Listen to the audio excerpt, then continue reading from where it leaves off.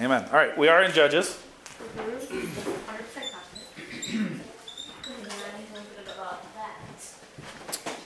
What is the standard story structure of a story out of the book of Judges?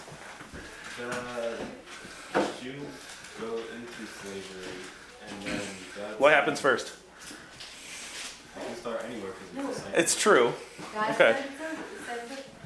Okay, so we'll do like Israel slavery. The word I used is occupied. Some occupying force. God sends God sends a judge.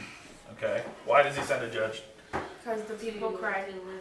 They say we're sorry. Yeah, so God sends a judge. And then they listen to the judge, and then the old generation dies out, and then The new one rises and up. that judge dies. Right. And when Israel falls to sin, and Israel is up. And then they get into slavery, and then there's some a new one, and then.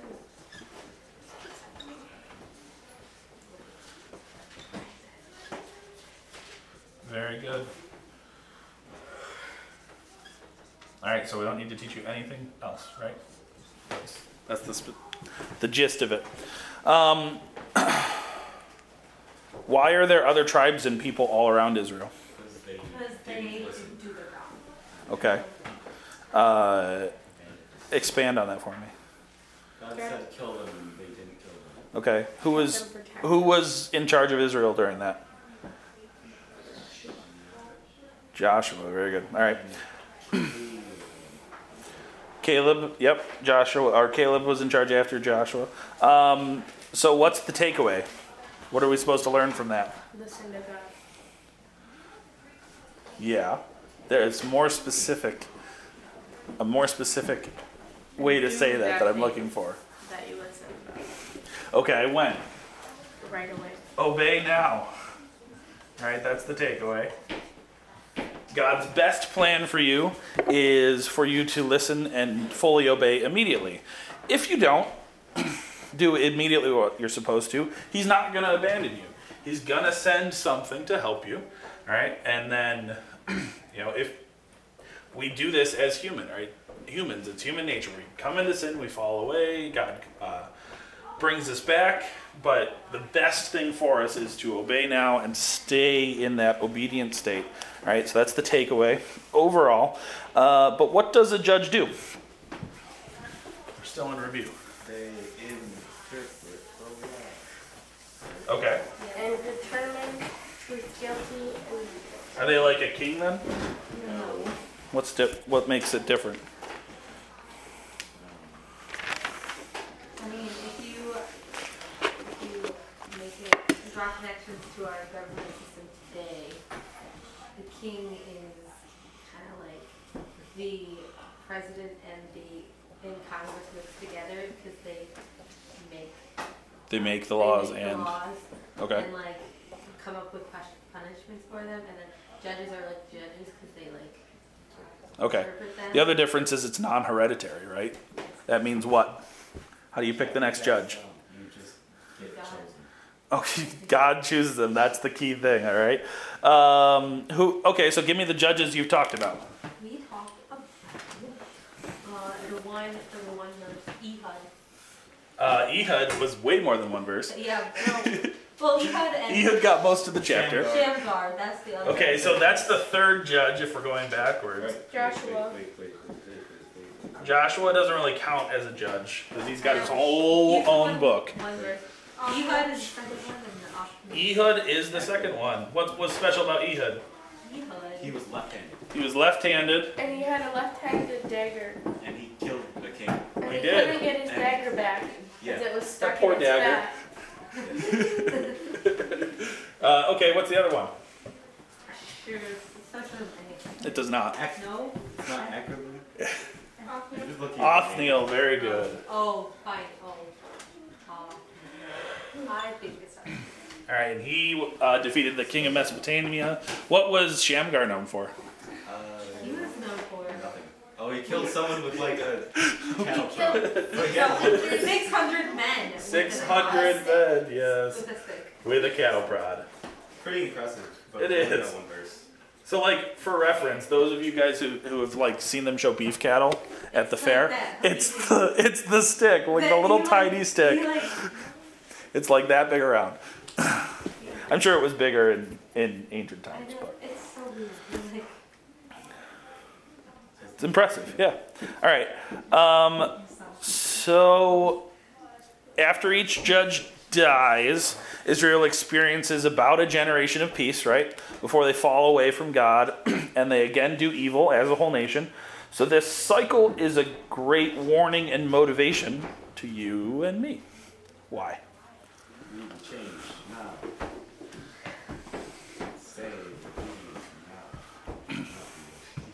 now. Okay, expand on that. You're not wrong. Anyone else want to expand on that thought?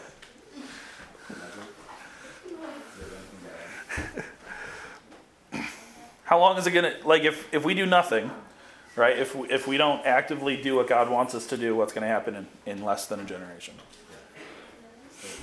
All right, it takes a generation or less to fall away, right? So that should be a big motivation for us to do what God is asking us to do, right? Do God's work. That's what we're going to kind of talk about today. So speaking of God's work, our next judge has a story about working. All right. Do you know who the next judge is without looking? no. Her name is Deborah. Turn to Judges chapter 4. Yes! I did not cheat. I wrote in my Bible, and you can too. For good measure, we're doing chapter 5 as well, so she wasn't 100% right. Well, that's why I said I was 50-50. Alright, so I was also. Yeah, All right, let's start reading at verse 1. Judges chapter 4, verse 1, and we're going to read through verse 5, starting with Phoebe. And it came to pass, when all the people were clean, passed over Jordan, that the Lord spake unto Joshua, saying, Wrong book. Oh, we're in Joshua. I mean, I'm supposed to be in Judges, though. Whoops. We're in Judges. She was in Joshua.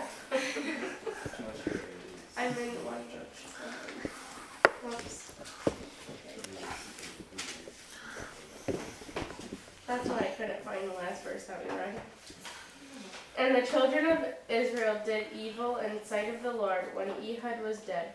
And the Lord sold them into the land of Jabin, king of Canaan, that reigned in Hazor, the captain of whose host was Sisera, which dwelt in Orshah, and of the Gentiles. And the children of Israel cried unto the Lord, for he had 900 chariots of iron in 20 years. He mightily oppressed the children of Israel. And Deborah, a prophetess, the wife of Raphidah, she judged Israel. And she dwelt under the palm tree of Deborah, between Ramah and Bethel, in Mount Ephraim. And the children of Israel came up to her for judgment. All right, so let's lay out our characters. Deborah. I'm going to start with the first character that came up. Ehud. We already know about him. But he's the first The king of Canaan. We're talking about characters that we're learning about today. How about that? Yavin, however you want to pronounce it. Habib. Jabba the Hutt. All right, what is he king of? Hazor. King of Canaan. That's what we- A-A-N. Who is the other guy? Good guy. No. Sisera, right? So what is his job? He's the captain. Yep, he's the general. He's the leader of Javin's army. And what's special about this army? 900 chariots of iron. Yes.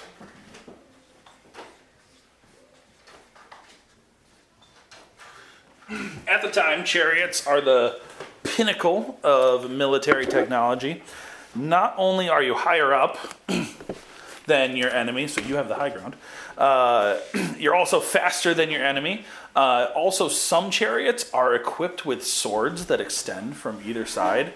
So all they would do is just run into the enemy. And if you didn't get run over by the horse, you got cut down by the swords that were hanging off the side of the chariots, right?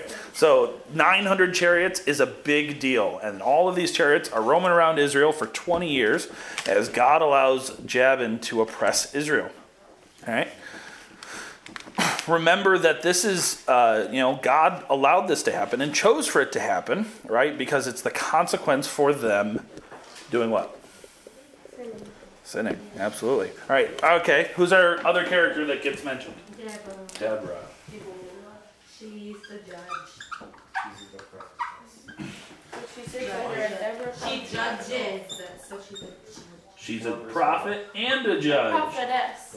They are not mutually exclusive. What does that mean? They don't happen at the same time always. Correct. They can happen That's not what mutually exclusive means. But Deborah, a prophetess. mutually the same. mutually exclusive means they'd never go together, right? So you can be a prophet and a judge, but you could also be just a prophet or a judge. Yes. All right. So although women in positions of power is much more common now than in ancient Israel, ancient times, you can imagine many people throughout history have been surprised about finding a woman leading the nation of Israel. Although this shouldn't surprise us as good Bible scholars, right? The Bible tells us God does not regard humans as we regard ourselves. There is no man or woman in the eyes of God. He's going to select the best human for the job, right? And that means at this time, Deborah was the best human for the job, right? In a time when a whole nation was turned away from God, she was the prophet, right? She was someone who listens and tells everyone else what God has to say. So she was obviously close to God, and that's why she got the job. All right, keep going, starting at... Turned the wrong way. Chapter 4, verse 6 and 7, please, wherever we left off. And she sent and called the son of Amnon out of Naphtali, and said unto him, Hath not the Lord God of Israel commanded, saying, Go and draw toward Mount Tabor. Take with thee 10,000 men of the children of Naphtali, and of the children of Zebulun.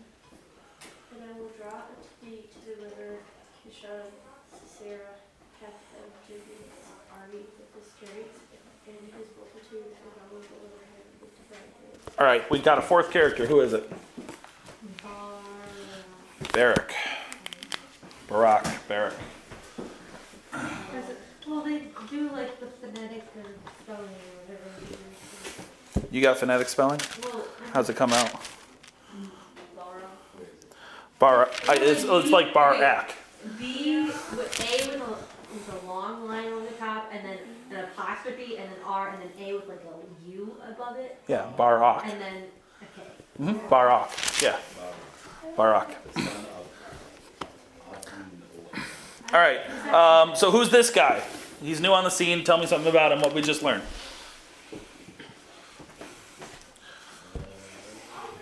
He's the son of Ahimelech. Semi-irrelevant. Great answer, though. So this guy has been called to be the leader of Israel's army. All right? See how she asks that? It's a question, right? What she says.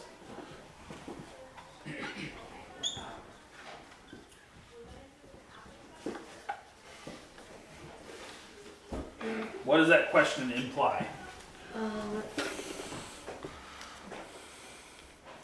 Did you not do what the Lord said to do? No, it implies that he already knew. All right? It implies that... So she says, didn't God tell you this? Didn't God tell you that you're supposed to lead the army? Right? And so this is important because when we do the work of God, right, God has a job for Barak to do. So when we do the work of God, he often sends us some form of confirmation. By Deborah asking this question, she's confirming this direction that God gave to Barak. So sometimes it's not as explicit as the judge saying, hey, this is what you're supposed to do, right? God already mentioned this to you. It's going to be much more implicit for us, but it's good and encouraging for us to look around for signs like this when we're called to do the work of God. Let's keep going. Verse 8 through 10. And Barak said unto her, If thou wilt go with me, then I will go. But if thou wilt not go with me, then I will not go. And she said, I will surely go with thee. Notwithstanding, the journey that thou takest shall not be for thine honor, for the Lord shall send Sisera into the hand of a woman. Or sell Sisera into the hand of a woman. And Deborah arose and went into Barak, to Kadesh. And Barak called Zebulun, Naphtali, and Kedesh, went up with 10,000 men at his feet, and Deborah went up with him. All right. So we're going to add wisdom to our notes on Barak. Tell me why.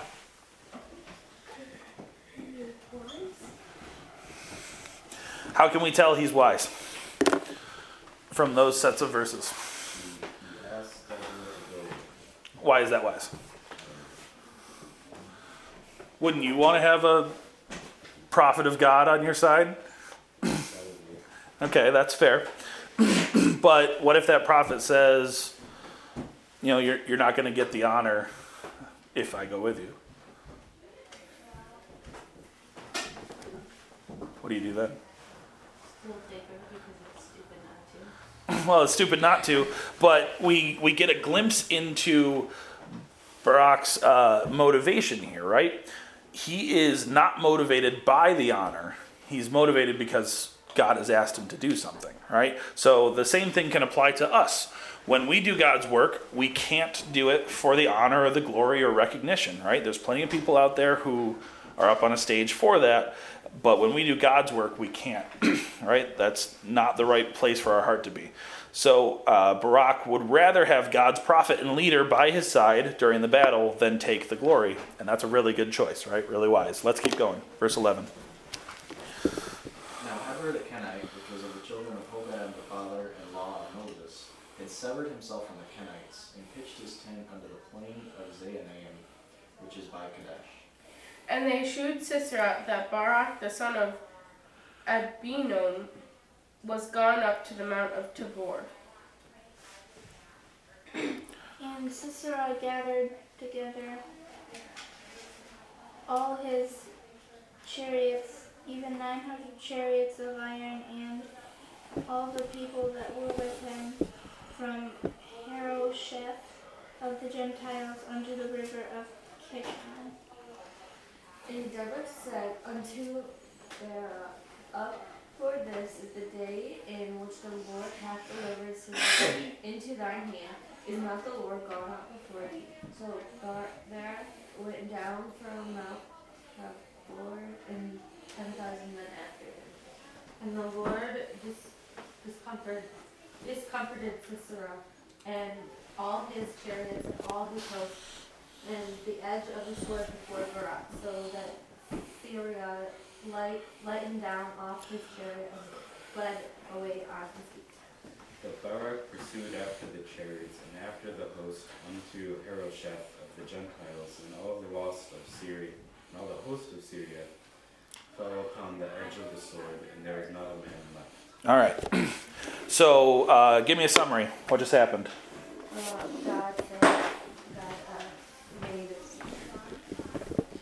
Syria's army and chariots fall apart right before they got to Barak, and then Sisera happened to speak to them. Okay, that's really close. It actually doesn't necessarily tell us how God made that happen. Yeah, But other than that, you're spot on.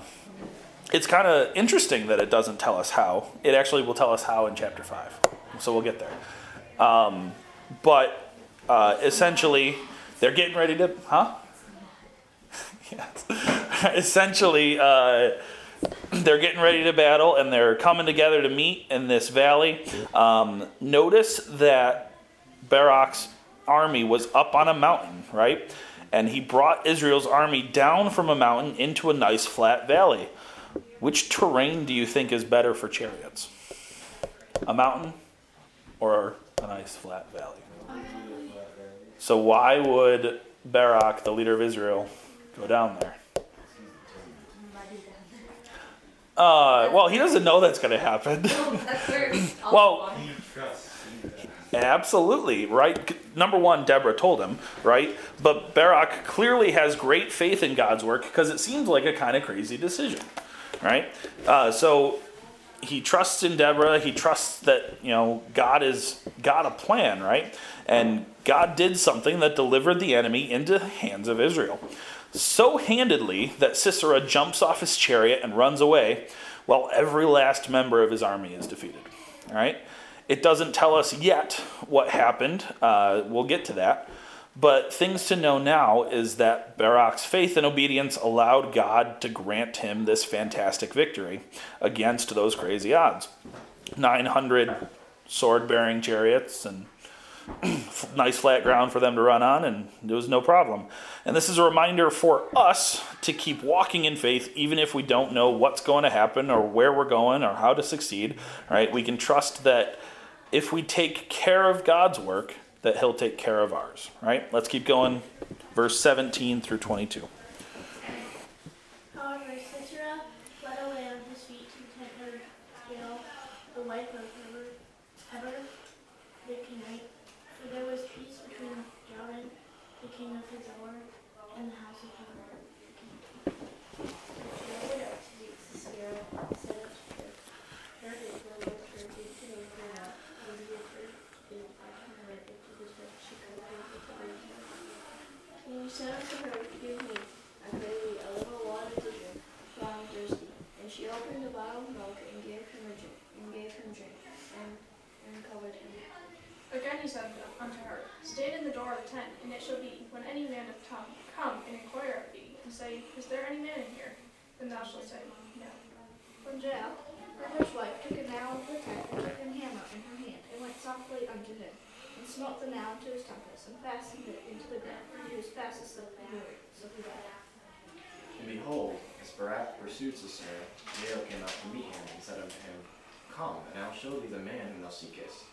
And when he came into the tent, behold, Sisera lay dead, and the nail was in his temples. All right. So we've got a fifth character here. What's her name? Jael. Jael or Yael. However you want to pronounce the A. Jael.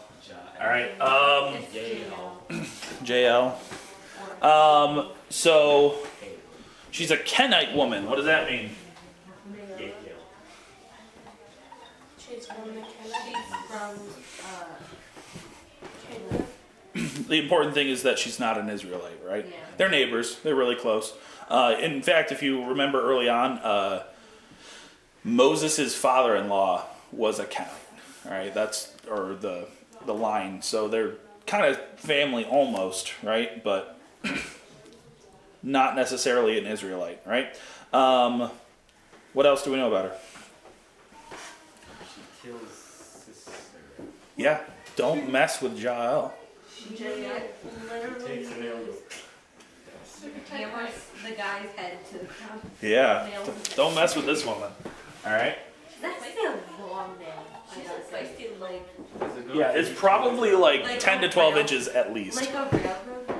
Well, yeah, I mean, like, don't think of like the I mean, little not tent like stakes that come from your Walmart, like, the thing that bends over when you look at it. It's probably a pretty decent tent stake, right? So, can I put anything else in her character list? Our notes. She, did it say who she He's very smart. I'm going to say that she was a godly woman, so yes. Even though she's not an Israelite, right? She knew what the right thing was to do, and it doesn't say it explicitly, but if we read between the lines, I think we know that either God was using this person to achieve his plans, or she knew what was going on and listened and did what she was told. She puts that tent stake through one side of his head all the way through out the other side and into the ground. When Deborah told Barak that a woman would have the honor in the battle, the logical assumption is that it probably would have been Deborah, right? That's, if you didn't know the story and you read it for the first time front to back, that's what you might have assumed. But this should remind us of two more points. One, when you do God's work, his plan is always better, all right, than whatever you think should happen. So you got to be open to that. And two, help can come from unexpected places, right? We can't assume that someone isn't working for the Lord based on anything other than their actions, right?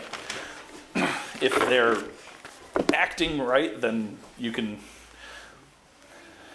assume they're working for the Lord, right? And God has even been known to use those people who don't believe to achieve his plans. So don't put God in a box, right? Just be open to whatever that plan might be, is what I'm trying to say. Let's finish up the chapter, verse 23 and 24.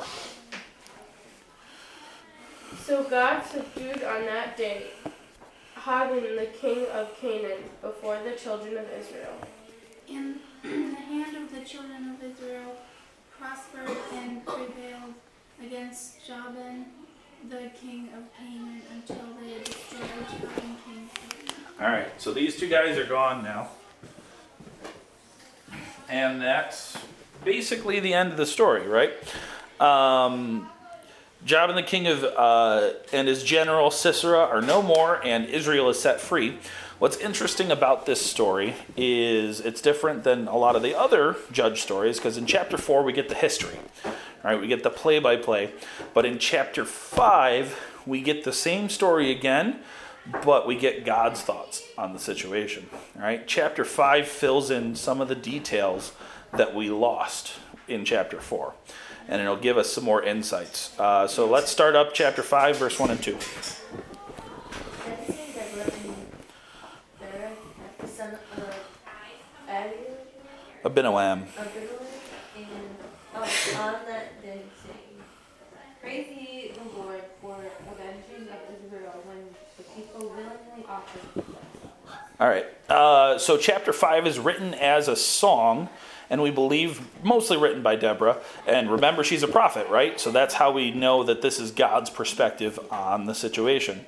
I'm going to keep reading, starting at verse 3. Hear, O ye kings, give ear, O ye princes. I, even I, will sing unto the Lord. I will sing praise to the Lord God of Israel. Lord, when thou wentest out of Seir, when thou marchest out of the field of Edom, the earth trembled and the heavens dropped, the clouds also dropped water. The mountains melted from before the Lord, even that Sinai from before the Lord God of Israel. So we're talking about how God gave Israel that victory, right? You got it. It rained so hard, it was basically like a mini flash flood, and the chariots got stuck. Right? Later on in the chapter, it even says that the horses got so stuck that when they tried to move, they became lame because their hooves cracked. Right? It was that much of a crazy mud. Have you ever lost your boot in the mud? It's way worse than that. All right, that's what happened. So these chariots and the horses were rendered immobile, and that's how God gave them the victory. All right. The next section we'll read talks about the various tribes of Israel and their involvement in that victory. Right? Some tribes are praised and others are actually chastised. Sidebar, what are the tribes of Israel? Just so we got some good context. Levites is an example. Judah is also an example.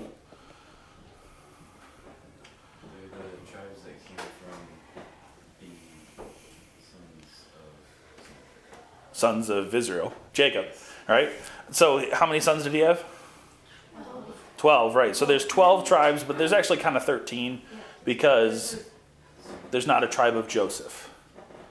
right? Joseph, his two sons, actually broke into two mini tribes, right? So that's what we're talking about right here. So it's basically like big families that got plots of land, and God's going to address them and what they did in this particular situation. So I'm reading at chapter 5, verse 14. Out of Ephraim was there a root of them against Amalek. After thee, Benjamin, among thy people, out of Machar came down governors, and out of Zebulun they that handled the pen and the writer. And the princes of Issachar were with Deborah, even Issachar and also Barak, who was sent on foot into the valley. For the divisions of Reuben there were great thoughts of heart. Why abodest thou among the sheepfolds, or hear the bleatings of the flock? For the divisions of Reuben there were great searchings of heart. Gilead abode beyond Jordan, and why did Dan remain in ships? Asher continued on the seashore, and abode in his beaches. Zebulun and Naphtali were a people that jeoparded their lives unto the death in the high places of the field. All right, so we've got kind of four different groups of the tribes of Israel here. So Ephraim, Benjamin, Manasseh, and Zebulun at the same time were fighting with Deborah and Barak. Those are the tribes that went, and they are commended for what they did in this section, right? Those four tribes actually fought a second battle that actually isn't even covered. They went down south of Israel and fought the Amalekites. And this battle was happening kind of at the same time that Deborah and Barak were fighting their battle. And so they were commended for defending the southern border of Israel. Issachar and Gad went with Zebulun and Naphtali to fight Sisera with Deborah and Barak. The other tribes are not commended so well, and they're even rebuked. So the tribe of Reuben couldn't make up their mind on who they were going to help. All right? They could either go and help the southern battle with Amalek, or they could go up north and fight the battle against Canaan. But because they couldn't figure out what they wanted to do, they stayed home and watched their sheep. The tribes of Dan and Asher were too busy making money with their shipping and trades, all right, to be bothered to help. All right? The takeaway from this is when it's time to do God's work, do it. All right? Don't stay to keep up on your own stuff like Dan and Asher. Don't hem and haw and end up doing nothing like Reuben. Instead, be like one of those other tribes that did as they should, right? When God called, they got up and went. Everyone has a different role to play in God's plan, so I hope that you can go from here with a little more readiness to do God's work. And that's the story of Deborah, the fourth judge, and we'll do more next week. Thanks, guys.